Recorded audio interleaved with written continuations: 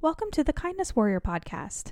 I'm your host, Carly Riggs, coming to you again from my home office in quarantine, lockdown. This is part 2 of our panel of experts, of legal and financial experts. And today's episode, we're going to be learning more about guardianships. What is a guardianship? Does my child need guardianship? Do they need do we need to just get power of attorney? What's the difference? Is there a partial guardianship? Like all of that stuff, we dive into that. And again, I learned so much from this. So I hope that you get as much out of it as I did. I don't even have a child with a disability or sibling with a disability. And I just feel like I learned so much. So yeah, we hope you enjoy season 1 finale, Guardianships. We'll see you guys on the flippity for season 2. Hope you stay well, and we'll see you soon.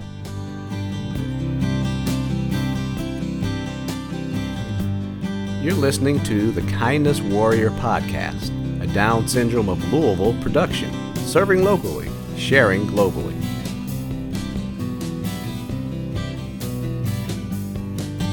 We touched on this a bit, correct me if I'm wrong, but trust and guardianship are different. As far as a trustee is the financial guardian, and then a guardianship is care, right? It's directing the care. Yeah, guardianship is in charge of the person. A guardian stands in the shoes of a parent.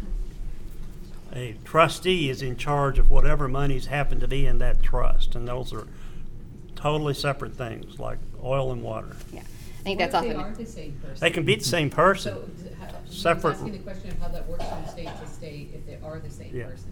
the trustee. Yeah, when I say separate, I mean separate legal roles. The same person can be both guardian and trustee, but they're separate. You're wearing two different hats. So to get that conversation started, one of the questions we had, which I think is a very basic one, is how do we go about making sure an adult sibling has rights to our kiddos when we are gone? So where do you start? Yeah, who wants to go with that one? I would say, as a side note to that, before we get into that, it's kind of more on the caretaker perspective in terms of adult siblings too that have someone with a brother and sister with special needs. Is what's called a letter of intent. And I know Gordon does this. I don't know if Dan does. But it is designed to lay out all the information that your son or daughter with special needs, their future caregiver, would need to essentially pick up exactly where you left off as parents should something happen to you. I think that's the starting point for this question because oftentimes it's going to be a sibling of the individual with disabilities who is likely going to take over the care once the parents pass away. So the letter of intent gives them all the information, and we're talking doctor's information, social worker's information, if they have social media accounts, what their routines are, dietary restrictions, everything that they would need to pick up where you left off and kind of reduce the stress of the changes. I'm sure all of you can attest to this. Routines are key for individuals with disabilities. If the routine's off, if you wake up and there's a slight change in routine, that sets the tone for the rest of the day. So minimizing the stress and the anxiety that comes along with changing the caretaker role is crucial, and the letter of intent allows you to do that because it eases the transition. So that's the first part. Is there a sample letter of intent out there or categories to think about when you're... I know I've got one. I know Gordon's got one. Okay, I figured that would be helpful, I think, to think about all the things you might not... Yeah. 38-page template. Yeah. But trust me, that seems daunting, but trust me, it's well worth it to take the time to go through it, to have that information somewhere where the next person that's going to stand in your shoes has that information. It's well worth it. Yeah. In addition to that, the will is the quintessential document where one puts forth who is currently the guardian, meaning biological parent, adoptive parent, or that type of thing, would put forth who they want to follow them or follow themselves and spouse if appropriate. In other words, who's the bench? who's going to be guardian next, et cetera. And so the will would be a legal document. The letter of intent is not legal, but it's how you see things and how you would like them to be carried out. So it can certainly be salient to the issue, but one would want to have a current will enforced, preferably one executed in your state of residence, meaning Kentucky or Indiana, and put forth that way.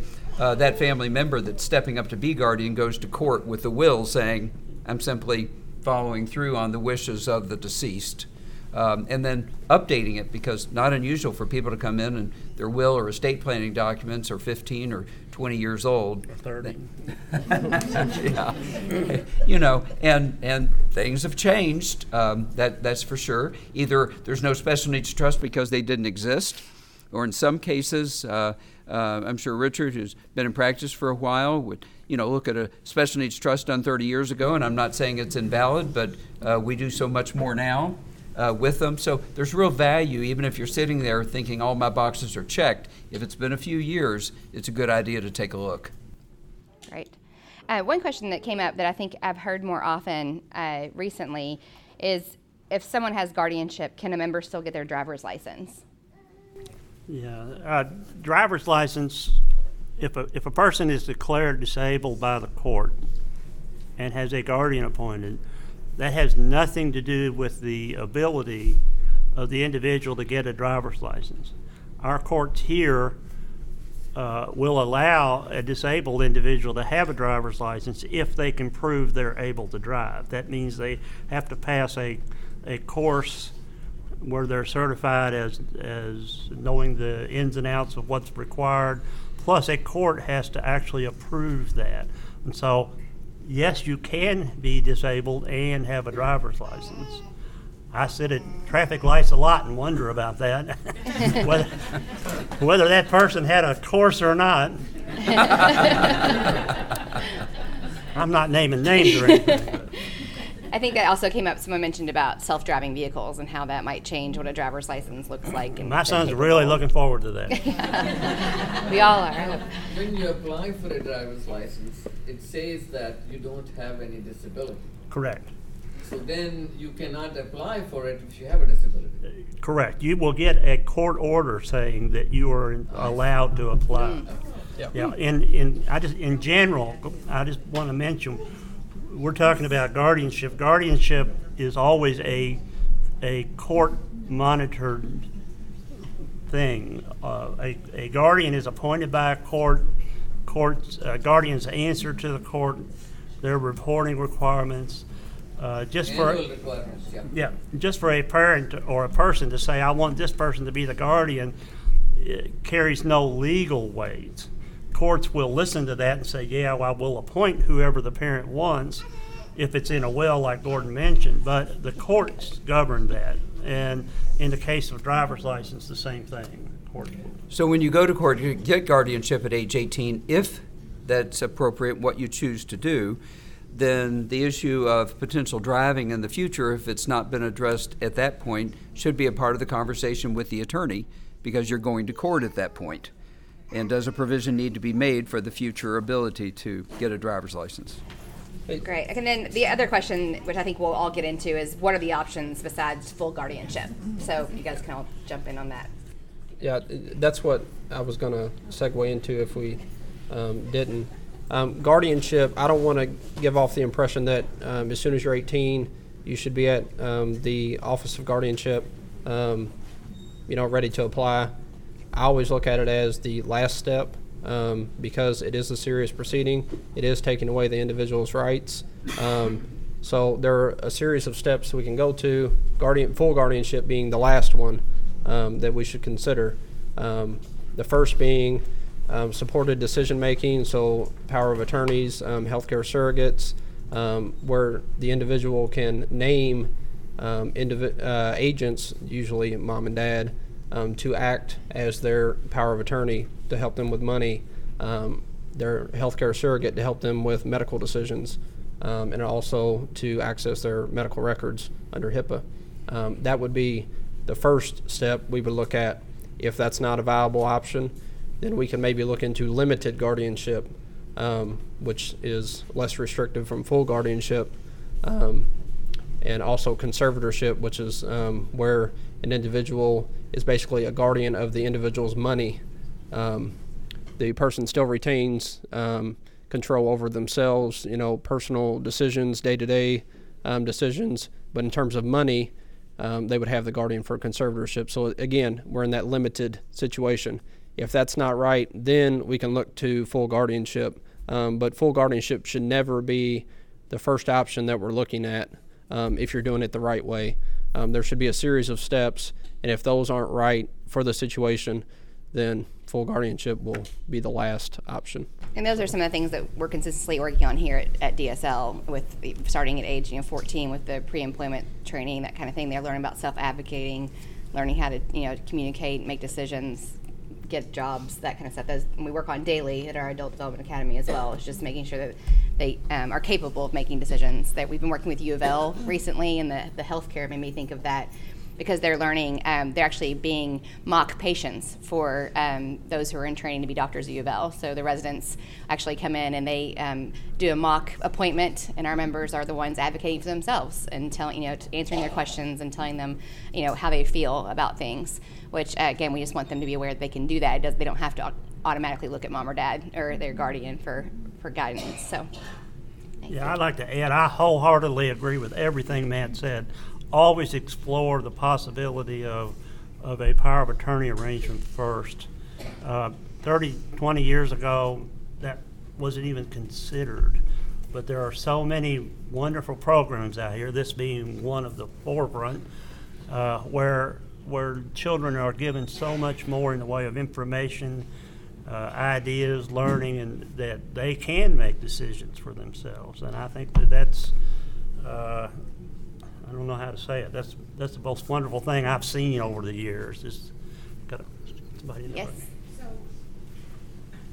So is it better to do power of attorney over guardianship, or both? Depends upon capacity.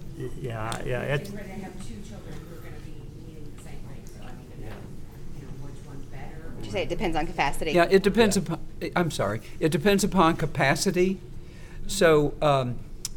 Executing a durable power of attorney or a health care directive, an essential part of that is that the individual who is declaring that and therefore signing it has the capacity to understand what they're executing. And so an attorney like Matt or Richard will want to meet the individual and have a conversation with them and get an assurance that they understand. And so if they have capacity to understand, then that is certainly a strong indicator that to understand medical decisions or understand what they're signing. In other words, that they're extending the authority to someone else to make decisions on their behalf, and so forth. If they lack capacity to understand the document, then that's an indicator it is likely not the best direction. So, and at the same time, capacity is one issue. Another issue is behaviors. And so if you have a situation where there's unpredictable behaviors, there is at times a loss of control, this type of thing, someone needs to be in charge. And I think what we're all saying is if that can be the individual in charge for themselves, great. If that's not possible, then as a parent, other options, including guardianship, should be considered. Mm-hmm. Okay. Go ahead, Harish. This question that I asked before, that if you have a guardianship in another state, is it valid in Kentucky, or you have to start the process all over again? It's not that moving to Kentucky invalidates, but there is a reporting process. Yeah, we do report annually to Georgia. Okay, all right. So that maintains the guardianship.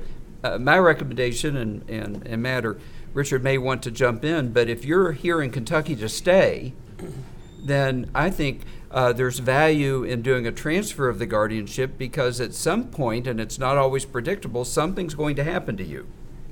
And basically what you're doing is thrusting upon whoever you have indicated to follow you as guardian dealing with that whole process of an out-of-state situation. So I think if you're here to stay, in other words, I'm here for 2 years for work and then I'm headed back to Georgia, totally different. But if you're here to stay, sooner versus later, I would work with an attorney with regards to the release from Georgia of the guardianship and an acceptance in Kentucky. That's my thought. So you guys handle that process? Yeah, I would have the guardianship transferred to Kentucky. Like Gordon said, if you leave it, if your intent is to remain in Kentucky and you're living in Georgia, there will come a time where someone, whether it's you or the person that succeeds you as guardian, is going to need to go to court. And that court's going to mean going to Georgia. Right. So it would be easier and more efficient to just go downtown than to take the trip to Georgia. But yes, you can have the guardianship transferred to Kentucky. Change counties, you have to transfer to Yeah. different. Oh, really? Yeah. So So another question on that is so once you have a guardianship, it cannot be revoked. Can you go to lesser form of you mentioned limited? Can you it's give up your guardianship status? it's you can theoretically, but it's an uphill battle. Once full guardianship has been established, the court has said that this person is disabled, is incompetent to make decisions for themselves. That's why the guardianship was put in place to begin with. In order to undo that, you've got to prove that that wasn't true, Go through essentially. the same process, psychologist checking. Reverse. And kind of reverse it. it's very difficult to reverse it. So that's why at the start we want to look into other options before we get to that point, because we know once we're there, we're likely going to stay there. It's hard to get back. Okay. Thank you all so much. I want to make sure we allow some time. Dan, did you have something to add? Well, I just had one other issue to add to that, which Richard really helped me with, which is before moving to the full guardianship, my concern, even with a power of attorney, was what happens if my daughter, who's pretty self-confident, picks up the phone and orders a lot of merchandise over the phone or online. And maybe, Richard, if you could describe how you advise me on that. I don't remember what I said. The issue of a power of attorney is that it's a voluntary arrangement. As Gordon and Matt said, the guardianship is a declaration of disability, and it takes rights away. The individual who's declared disabled does not have the right to pick up the phone and order things over the phone, or make a contract, or do those things. Contrast that with a power of attorney, where if I give a power of attorney to someone, I still retain all of my rights to act. That's what Gordon was talking about earlier in the capacity issue. So if I have the right to act, that means that the individual, like Dan's daughter Emily, could, in theory, be convinced to do something that maybe is not in her best interest. Or to do something very, very bad. I had a situation where a young man who he actually had a different disability than Down syndrome, but he had some of his school friends convince him to shoplift. Well, he ended up in the courts, and so it's possible, and those things happen. Mm-hmm. The way I look at it, there's a kind of a balancing process, and the balancing is what's the risk that your child is going to be in that situation. And for me, I can only tell you about my son Mike, because I can't speak for other people, but when I faced that issue for my son Mike, I realized that he's with me or my wife probably 97% of the time. The other 3% of the time, he's with somebody we know really, really well. So we figure the risk of him doing something or being persuaded to do something bad is very, very low. And so we felt confident that he was able to do a power of attorney as opposed to the guardianship, because we thought that risk was fairly low.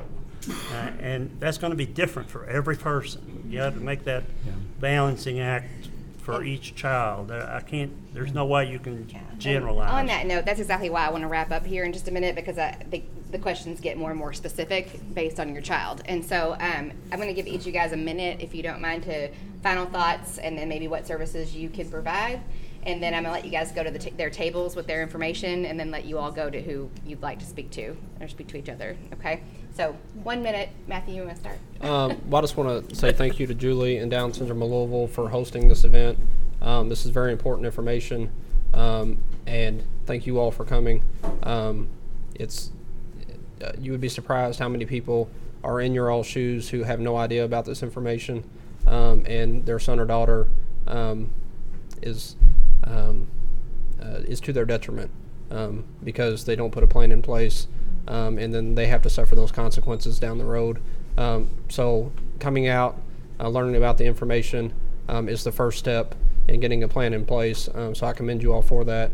And in terms of services, I do estate planning and special needs planning, which is just a fancy word for saying estate planning for families who have individuals with disabilities. So special needs trusts, POAs, wills, things of that nature. I've got brochures over there that talk about it, and also the handouts on the types of special needs trusts, stable accounts, so feel free to pick those up. So I think that's it. Thank you. Dan? Yes, thank you very much, Julie, for inviting me. It's a pleasure to be here. I'm a registered investment advisor. I work with families and individuals on retirement accounts, IRAs, rollovers. I also do special needs trusts where those trusts are invested in investments that can be in a brokerage account. You can invest in any security that you would like. You can fund it with life insurance, and that's where I come in. Gordon? Okay. I'm a certified financial planner. My practice is almost exclusively special needs, has been for about 22 years. The focus is both legal, financial, government benefits.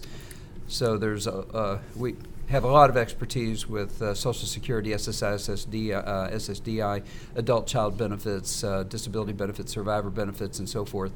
Have worked for a number of years, both with Richard and Matt, for the legal side of things. But we have a process in place, a 6-step process that we help families step by step move through. The legal step is step 3. There are 5 other steps.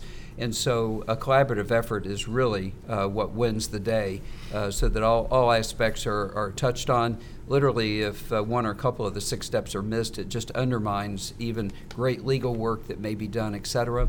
So I think what's key is really a thorough process that makes sure all the I's are dotted and T's are crossed, so that you come away with both peace of mind as well as a great deal of confidence that everything that needs attention has received attention. So, look forward to meeting some of you. Thank you. Richard?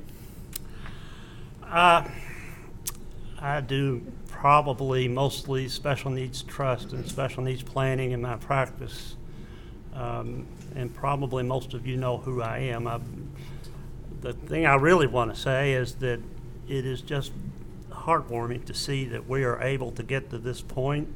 Those of you with younger children, we started out Down Syndrome of Louisville some many years ago. It actually started on my conference table in my office, and this is what we had in mind when we started Down Syndrome of Louisville. And so a big pat on the back to all of you out there for making this what it is. That's just really nice to see. Thank you. And thank you all for being here. Again, like I said, over the year, I've heard more and more people a part of our Down syndrome family who had this passion or these skills, and we want to make sure we highlighted all those people. There's also Nathan Masingo in Southern Indiana as well, who does this kind of thing, and he could not be here this morning. But again, I want to give you all time, so if you guys want to go over to your tables. Thank you all.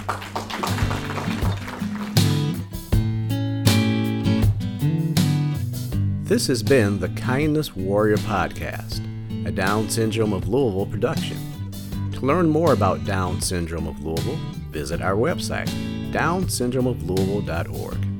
If you have questions for us, email kindnesswarriorpod@dsoflou.org.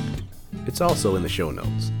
Music was written and produced by Alex Stotts and Owen Eiler. This episode was produced and edited by Ethan Holstein and me, Martin Lindsay. Your host was Carly Riggs. Thanks for listening to the Kindness Warrior Podcast. Here at Down Syndrome of Louisville, we are serving locally and sharing globally.